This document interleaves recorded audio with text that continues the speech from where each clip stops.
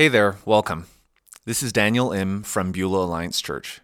As we open up the scriptures together, I hope this helps you know Jesus deeply and be known by him fully. Enjoy the message. Jesus is either the Son of God or just a man. If he's just a man, we can live however we want. But if he's the Son of God, then everything changes. So starting today, we are going to get to know Jesus by digging into the oldest testimony of his life, the Gospel of Mark. So let's start with some background information. Who is Mark? Who wrote the Gospel of Mark? Well, it was Mark, right? Mark wrote the Gospel of Mark. And why did he write it? So here are two things that we need to know about Mark as we open this up. The first thing is that he wasn't one of the 12 disciples of Jesus. He was a disciple of Peter.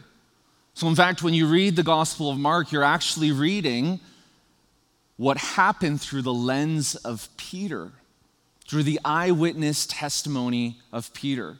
So I guess Mark is sort of Peter's lens in what happened and how it happened.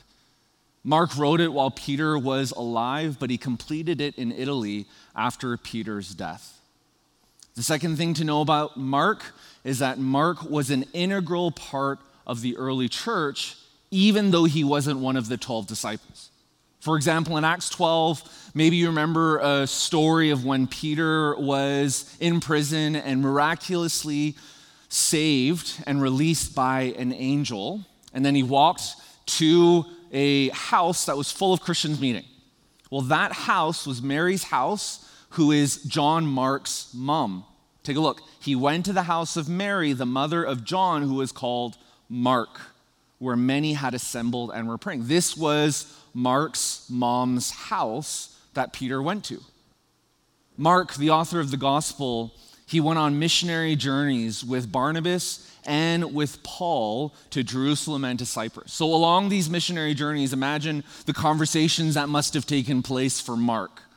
How he must have heard these stories of Jesus through others along the way. And also, what's neat is Barnabas and Mark were actually cousins.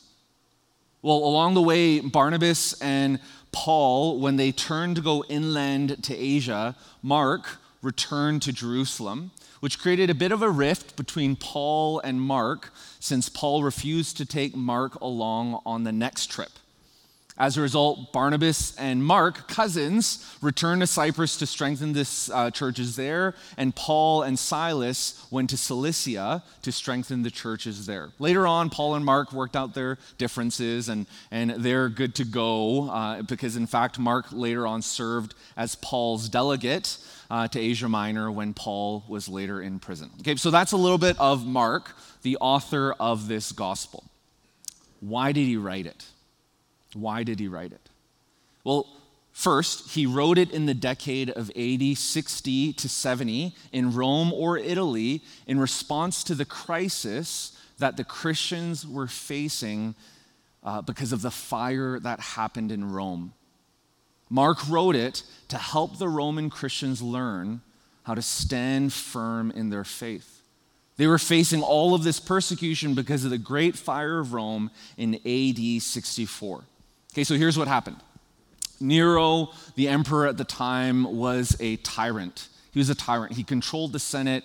It wasn't necessarily an elected Senate. He just totally controlled what happened there. He made life miserable for anyone who had any sort of money, false trials, confiscating the wealth, and then he would through all of that, he actually ignored the Christians. Okay, he ignored the Christians, even though he was a bit of a tyrant, until the great fire of AD 64. Take a look at this. This fire started near Circus Maximus, and because of strong winds, it actually spread throughout Rome, and it was left untouched for a week. Can you imagine a fire just continuing to burn without any sort of mitigation of it within a city for a week? And then when it finally calmed down, it began to spread out again, eventually reducing 10 of the 14 wards of the city. 10 of the 14 wards of the city to ash and rubble. As you can imagine, this fire was a huge shock to the city, and rumors actually started spreading that it was Nero himself who started the fire. Here's what the historian Tacitus said. Disaster followed. Whether it was accidental or caused by the emperor's criminal act is uncertain. Both versions have supporters. No one dared fight the flames. Attempts to do so were prevented by menacing gangs. Torches, too, were openly thrown in by men crying that they had acted under orders. So Nero tried to quell the rumors that he was the one who started it and he was the one that prevented it from being put out, but he couldn't. So he found a scapegoat, the Christians. He ignored the Christians pretty much up until then, but he couldn't get out of this. So he started to blame the Christians for starting something that they actually didn't. As a result, he arrested Christians, and he didn't just arrest them in private, but he arrested them in a spectacle. He would dress them in wild animals' clothes and then let dogs attack them. He would crucify the Christians, and then at night, when it was dark, he would light Christians on fire and use them as torches to light up the city. So that's what the Christians were facing when Mark wrote this gospel. He wrote this gospel in this context in Italy after all of this happened to help sustain the Christians who were facing all of this, to sustain them through their suffering, to strengthen them as they saw their friends get persecuted, and to remind them of the why of their faith. Why believe? Why Jesus? And why any of this matters. Now, here's the reason Mark didn't write an essay on living through persecution. He could have done that. The reason he didn't write that and wrote the Gospel of Mark instead was because no one had yet written down what happened with Jesus. Mark was the first gospel written to record the life of Jesus. So think about this, right? When the Roman believers who had not ever met Jesus, some of them had, right? But for those who had never yet met Jesus, when they received the Gospel of Mark, just imagine, right? Imagine what they must have been feeling. This was the first time they were ever able to read what happened to Jesus with their own eyes instead of just relying on what people said and how it was verbally shared in teaching. I mean, imagine how powerful that would be. Being able to read what happened to Jesus when previously you couldn't. Imagine how empowering it would be when your friends were being thrown to wild animals to then read about Jesus who was ousted into the wilderness, also where there were wild animals that he had to face. Imagine if you were being misinterpreted and falsely labeled. Imagine how comforting it would be to read about this Jesus who is also misinterpreted and falsely labeled. And as you were being betrayed by friends and trying to wrestle with how to handle those relationships, imagine reading about Judas, who was one of Jesus' friends, betraying him, and how Jesus then handled that situation.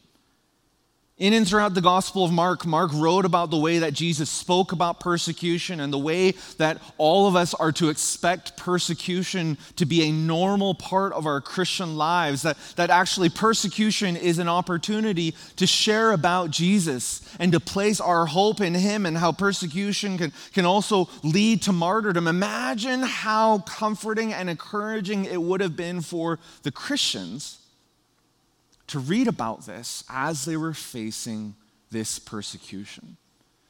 And lastly, in the face of death, as these Roman Christians, some were facing family members and friends who had died, and maybe they were going to die because of this false accusations and because of this persecution. Imagine as you were awaiting death to read about this Jesus who didn't remain dead, but was raised from the dead. and the hope that we have that this life isn't all that there is. Imagine how encouraging that would be. Do you see how and why Mark wrote this gospel and how it would have been relevant for the original readers and listeners? I mean, it was relevant because of all the reasons we went through, right? For the original listeners and readers. But for us today, do you see how the Gospel of Mark is relevant? Because in and through studying the historical Jesus, we will then meet the living Jesus. In and through studying the word of the Lord, we will meet the Lord of the Word. And as we do that, everything will change. So now that we've covered some background information about Mark, let's read the first 8 verses of Mark. We know who wrote it and why. Let's start with the first 8 verses. The beginning of the gospel of Jesus Christ, the Son of God. As it is written in Isaiah the prophet, "See, I am sending my messenger ahead of you. He will prepare your way, a voice of one crying out in the wilderness, prepare the way for the Lord, make his path straight." John came baptizing in the wilderness and proclaiming a baptism of repentance for the forgiveness of sins. The whole Judean countryside and all the people of Jerusalem were going out to him, and they were baptized by him in the Jordan River, confessing their sins. John wore a camel hair garment with a leather belt around his waist and ate locusts and wild honey. He proclaimed, "One who is more powerful than I am is coming after me. I am not worthy to stoop down and untie the strap of his sandals. I baptize you with water, but he will baptize you with the Holy Spirit." Now, today's message was a hard one to prepare because there are so many different directions that we could have gone. For example, we could have spent the entire message just in the first verse, the beginning of the gospel of Jesus Christ, the Son of God. For example, in that first phrase, beginning, the beginning, we see in Genesis 1 the same phrase. In the creation of this world, there was the beginning. That was the beginning in Genesis 1. And then in Mark 1, we read about the new creation, the beginning of the gospel. So the beginning of the gospel in Mark 1 is actually the fulfillment of the beginning of creation. There's so many connections like that in this first verse. And that's just scratching the surface. We could have unpacked what that word gospel means. Sometimes we see the word gospel as meaning book, but in this context, gospel actually means a living word communicated by a messenger of hope. That's what the gospel means in Mark 1. And then there are the words Jesus Christ and the Son of God, which are sermons in and of themselves. So we could have gone that way. I could have preached on baptism, but that's actually what we're going to do next week. Next week is going to be our baptism weekend. So I'm going to be sharing about, in the next verses, about Jesus getting baptized and what it means for us to get baptized, why that's important. And if you haven't yet been baptized, we're going to have 2 tanks on the stage and have an opportunity for you to listen about baptism. We're going to have interviewers in the hallway helping you process and hear your story. And then we're going to spend the weekend in worship and in baptism after that. So that's next week. If you know already that you want to be baptized, you can go to beulah.ca/baptism. If you're not yet sure, just come next week and we're going to have everything ready for you to take that next step. So I could have done that, right? But that's what we're doing next week. And I also could have addressed this passage, these 8 verses, through a question and answer sort of format. So that what was swirling in my mind. This past week, I remember last Saturday, I was walking my dog and I was just praying. I was like, God, there's so many different directions that I could go with this passage. What do you want to say this next week to our people? And that's when it hit me. Snow's melting.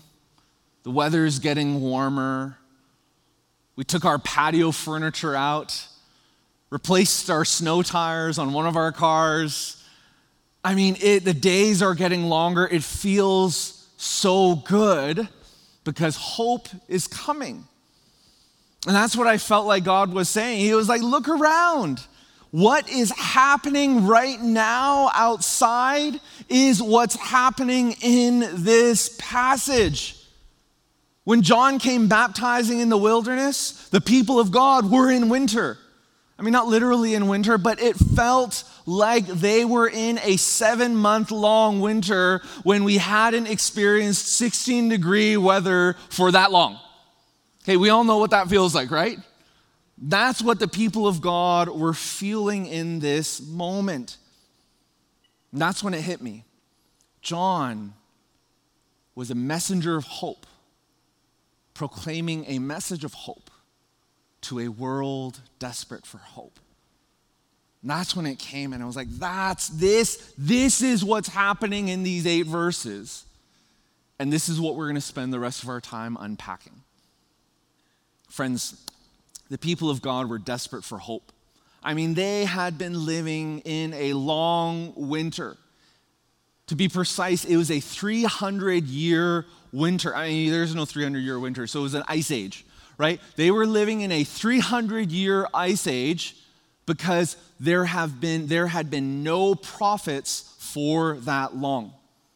Now, some people interpreted this silence to mean that the end, that there were going to be no more prophets ever, and then others clung on to the hope that the faithful prophet would appear, one like Moses, as we read about in Deuteronomy 18. The Lord your God will raise up for you a prophet like me from among your own brothers. You must listen to him.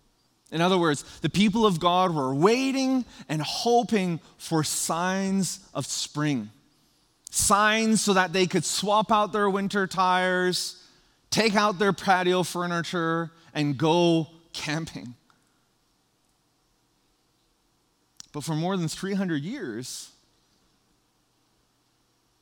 nothing happened. For 300 years, there were no signs of spring. So you can imagine why so many people lost hope. But then, in these verses, we see that the snow began to melt. As it is written in Isaiah the prophet, "See, I'm sending my messenger ahead of you. He will prepare your way." A voice of one crying out in the wilderness, "Prepare the way for the Lord, make his paths straight." In these verses, we see that John was a messenger of hope. He was a messenger of hope because he was the one that was prophesied to come. In Exodus 23:20, this messenger in the Old Testament was prophesied to be a divine human messenger, not just a human mailman. Okay? And that's what we see here with John. And then in Malachi 4, verse 5 and 6, also in the Old Testament, this messenger was going to be prophesied to be either the prophet Elijah or be one like Elijah to prepare the way for the Messiah. And then in Isaiah 40, verse 3, also in the Old Testament, this messenger was going to point to the way and to the path. So we see in Mark chapter 1, verse 3, it says, "Prepare the way for the Lord and make his paths straight." And Jesus himself said later that I am the way, the truth, and the life, and there no other paths can lead to God. There is only one path, and that's through Jesus Christ. So when John the Baptist arrived on the scene, preaching and proclaiming, it was like the people of God had experienced their first 16-degree sunny day in more than 300 years. More than 300 years. In Mark 1, we see what happens next. John came baptizing in the wilderness and proclaiming a baptism of repentance for the forgiveness of sins. The whole Judean countryside and all the people of Jerusalem were going out to him, and they were baptized by him in the Jordan River, confessing their sins. John wore a camel hair garment with a leather belt around his waist and ate locusts and wild honey. This was a massive turning point, right? 300-year silence, the 300-year ice age had finally been broken and was starting to melt, and now the way for the Messiah was being prepared. I love how this one theologian put it. To speak of the gospel of Jesus is to speak of the good news which began with John. And friends, that's why John is a messenger of hope. Now, when John came baptizing and preaching, he made sure to tell everyone that he wasn't the main show. His message of hope wasn't that he had come, but that someone more powerful than him was going to come. And that's our second point. John was proclaiming a message of hope that the best was yet to come. So when people heard this, they were probably thinking and feeling, wait, let's slow it down just a bit. John, you are the one that we've been waiting for. Do you know what we've been living through? What our people have been living through for the last 300 years? You are the sign of spring. You are the one we've been waiting for. What do you mean that there's someone more powerful that's going to come? You're the one. You're the one. And yes, I know it's kind of weird that you're wearing this camel hair clothes. It's a bit odd that you dress like that, but you wear a belt like Elijah. You're the one to come. And yes, I know that your breath smells of locusts and honey, and I'm more of a peanut butter and honey sort of guy, but you do you, and you can get your protein through locusts and honey. I can do it a different way. And even though you're like that, John, you don't know what we've been living through. You here doing what you're doing is literally the most exciting thing that's happened to our people in the last 300 years. The most exciting thing that I've ever experienced. John, you're the one that we've been waiting for. That's what the people of God were feeling, and that's essentially what they were talking about in and amongst themselves when John came baptizing. So then John, hearing all this, is like, in the face of all this, he's like, y'all. I know John wasn't Southern, but I imagine him saying y'all. I imagine him saying, y'all, you think this is good? Like, spring has come. I recognize this, that we've been living in this ice age, but this is just spring. You think this is good? You just wait. You just wait, because summer is coming. The best is yet to come. That's what he was saying when he said in verse 7, one who is more powerful than I am is coming after me. I am not worthy to stoop down and untie the strap of his sandals. I baptize you with water, but he will baptize you with the Holy Spirit. Now here's the thing, okay? It's our third point. John was in a world desperate for hope. He was in a world desperate for hope. When Moses led the people of God out of Egypt and through the waters of the Red Sea, he was leading them to repent. The people of God were going one way, and he was leading them to take a 180-degree turn to repent and go the other way. In the Passover, the people of God were asking for forgiveness of their sins by sacrificing an unblemished lamb. And by walking through the waters of the Red Sea, they were turning the other page, going the other way. They were repenting. They were walking away from their life of sin. They were walking away from their life of disbelief, doubt, and hopelessness. And they were moving toward a future out of slavery by going through the Red Sea.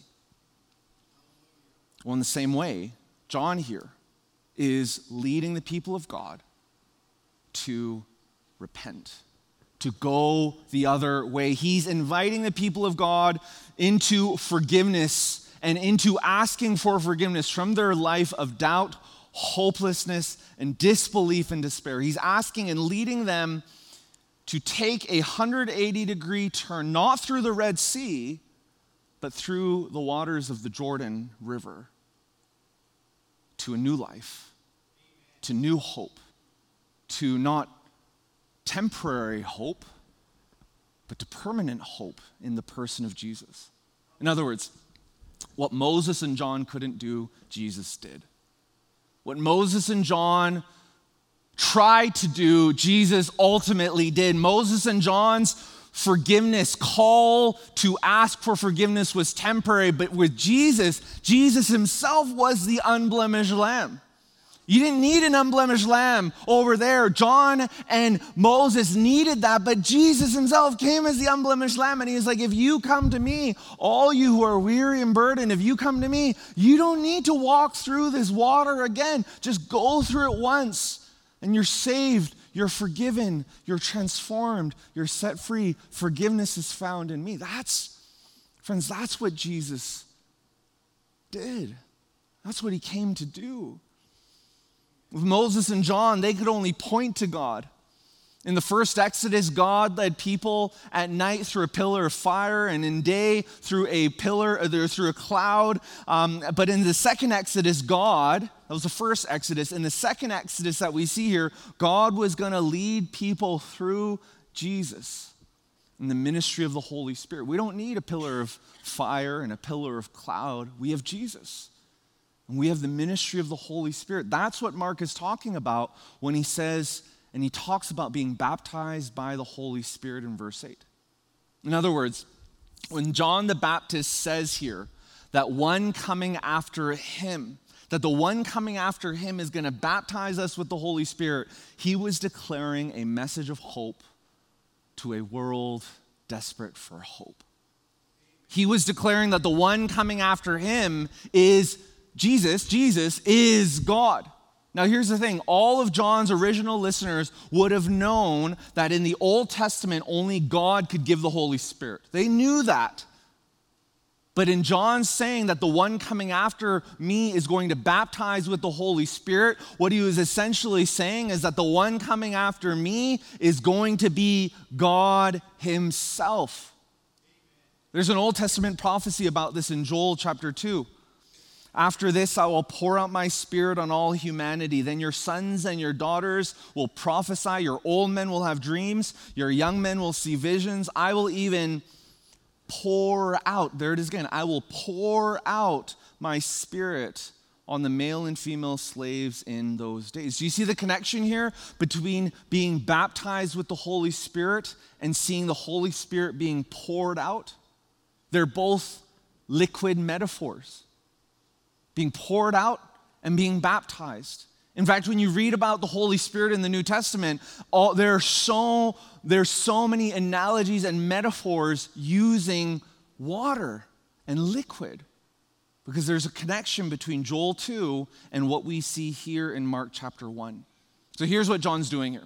John is essentially declaring that although the baptism of water is for temporary forgiveness, the baptism of the Holy Spirit is for permanent forgiveness. That's what he means when the one coming after him is going to baptize with the Holy Spirit. And that, my dear friends, is a message of hope for a world desperate for hope. So, what does this mean for us today?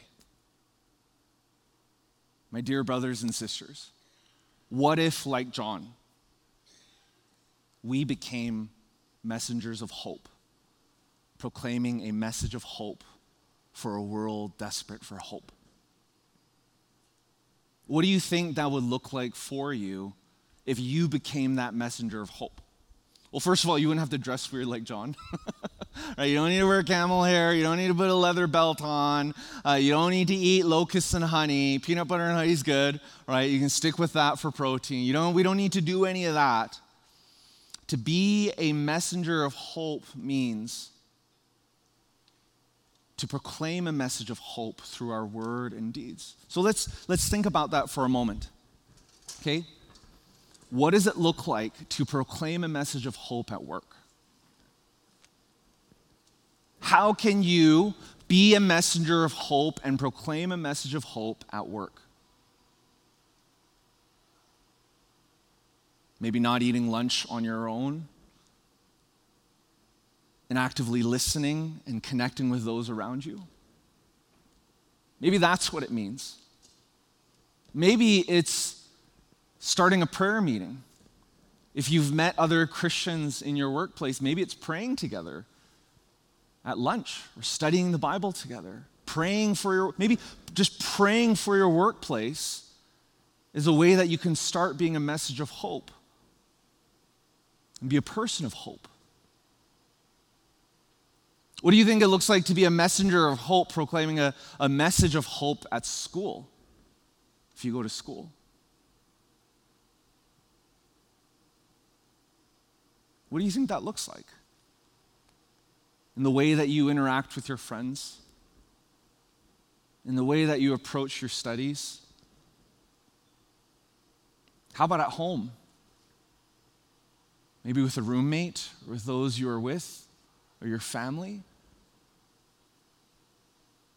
What does it look like to be a messenger of hope? Not despair, not judgment, parents, right? Not of discipline. I mean, we are disciplined. But what if we were actually known more for our hope? What would that look like? What would it look like in your neighborhood? Do your neighbors see you as a messenger of hope? Do you know your neighbor? Not just do you know who they are, but do you know their name? Do you know anything about them other than what car they drive? To be a messenger of hope in our neighborhood, we got to first know who they are, right? And right now, spring is a great time to do that. How can we be messengers of hope, proclaiming a message of hope to a world desperate for hope? You know what? John probably smelt. Let's be honest here. Right? Like you read the description of him, and he probably smelt. But people were attracted to him. He wasn't wearing the cologne of the day. He didn't just take a shower. I mean, let's just be honest here. He was probably really weird and smelly. Right? But so many people were attracted to him. How do you think that they were so attracted to him? It's because he had what everyone was longing for. He had what people's souls desired. Friends, if someone cut you, would you bleed hope or cynicism? If someone cut you, would you bleed hope or apathy? Someone cut you, would you bleed hope or anger? What's running through your veins? Friends, hope isn't your stocks going back up. Hope isn't the grocery prices going back down. Hope isn't your favorite politician being elected or being reelected. Hope isn't any of that, because hope has a name. And his name is Jesus. So Beulah Church family, may we be messengers of hope, proclaiming a message of hope to a world desperate for hope. Amen? Amen. Well, if you're able, I want to invite you to stand. And I want us to sing this song. It's a song, Christ Be Magnified. And in and through, I know we're singing with our mouths, but in and through the blood that is pulsing through your veins, in and through your every thought, your every fiber of your being, I pray that this song would rise out from inside our souls. That this wouldn't just be a song that we hear others singing, but it would be a song that we all sing. Now maybe you're like, I'm not a good singer. That's okay. John smelt. It's fine. We all have our foibles. It's okay. Let's shout out.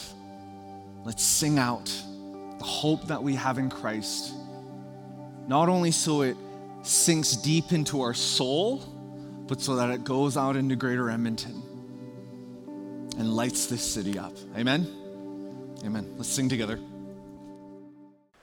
Thanks for listening, and thank you for giving. Your giving makes this podcast possible and helps us share this message with others. If today's message made you realize that you need to take your next step with Jesus, we'd love to help you with that. The easiest way to do that is by going to beulah.family on your browser.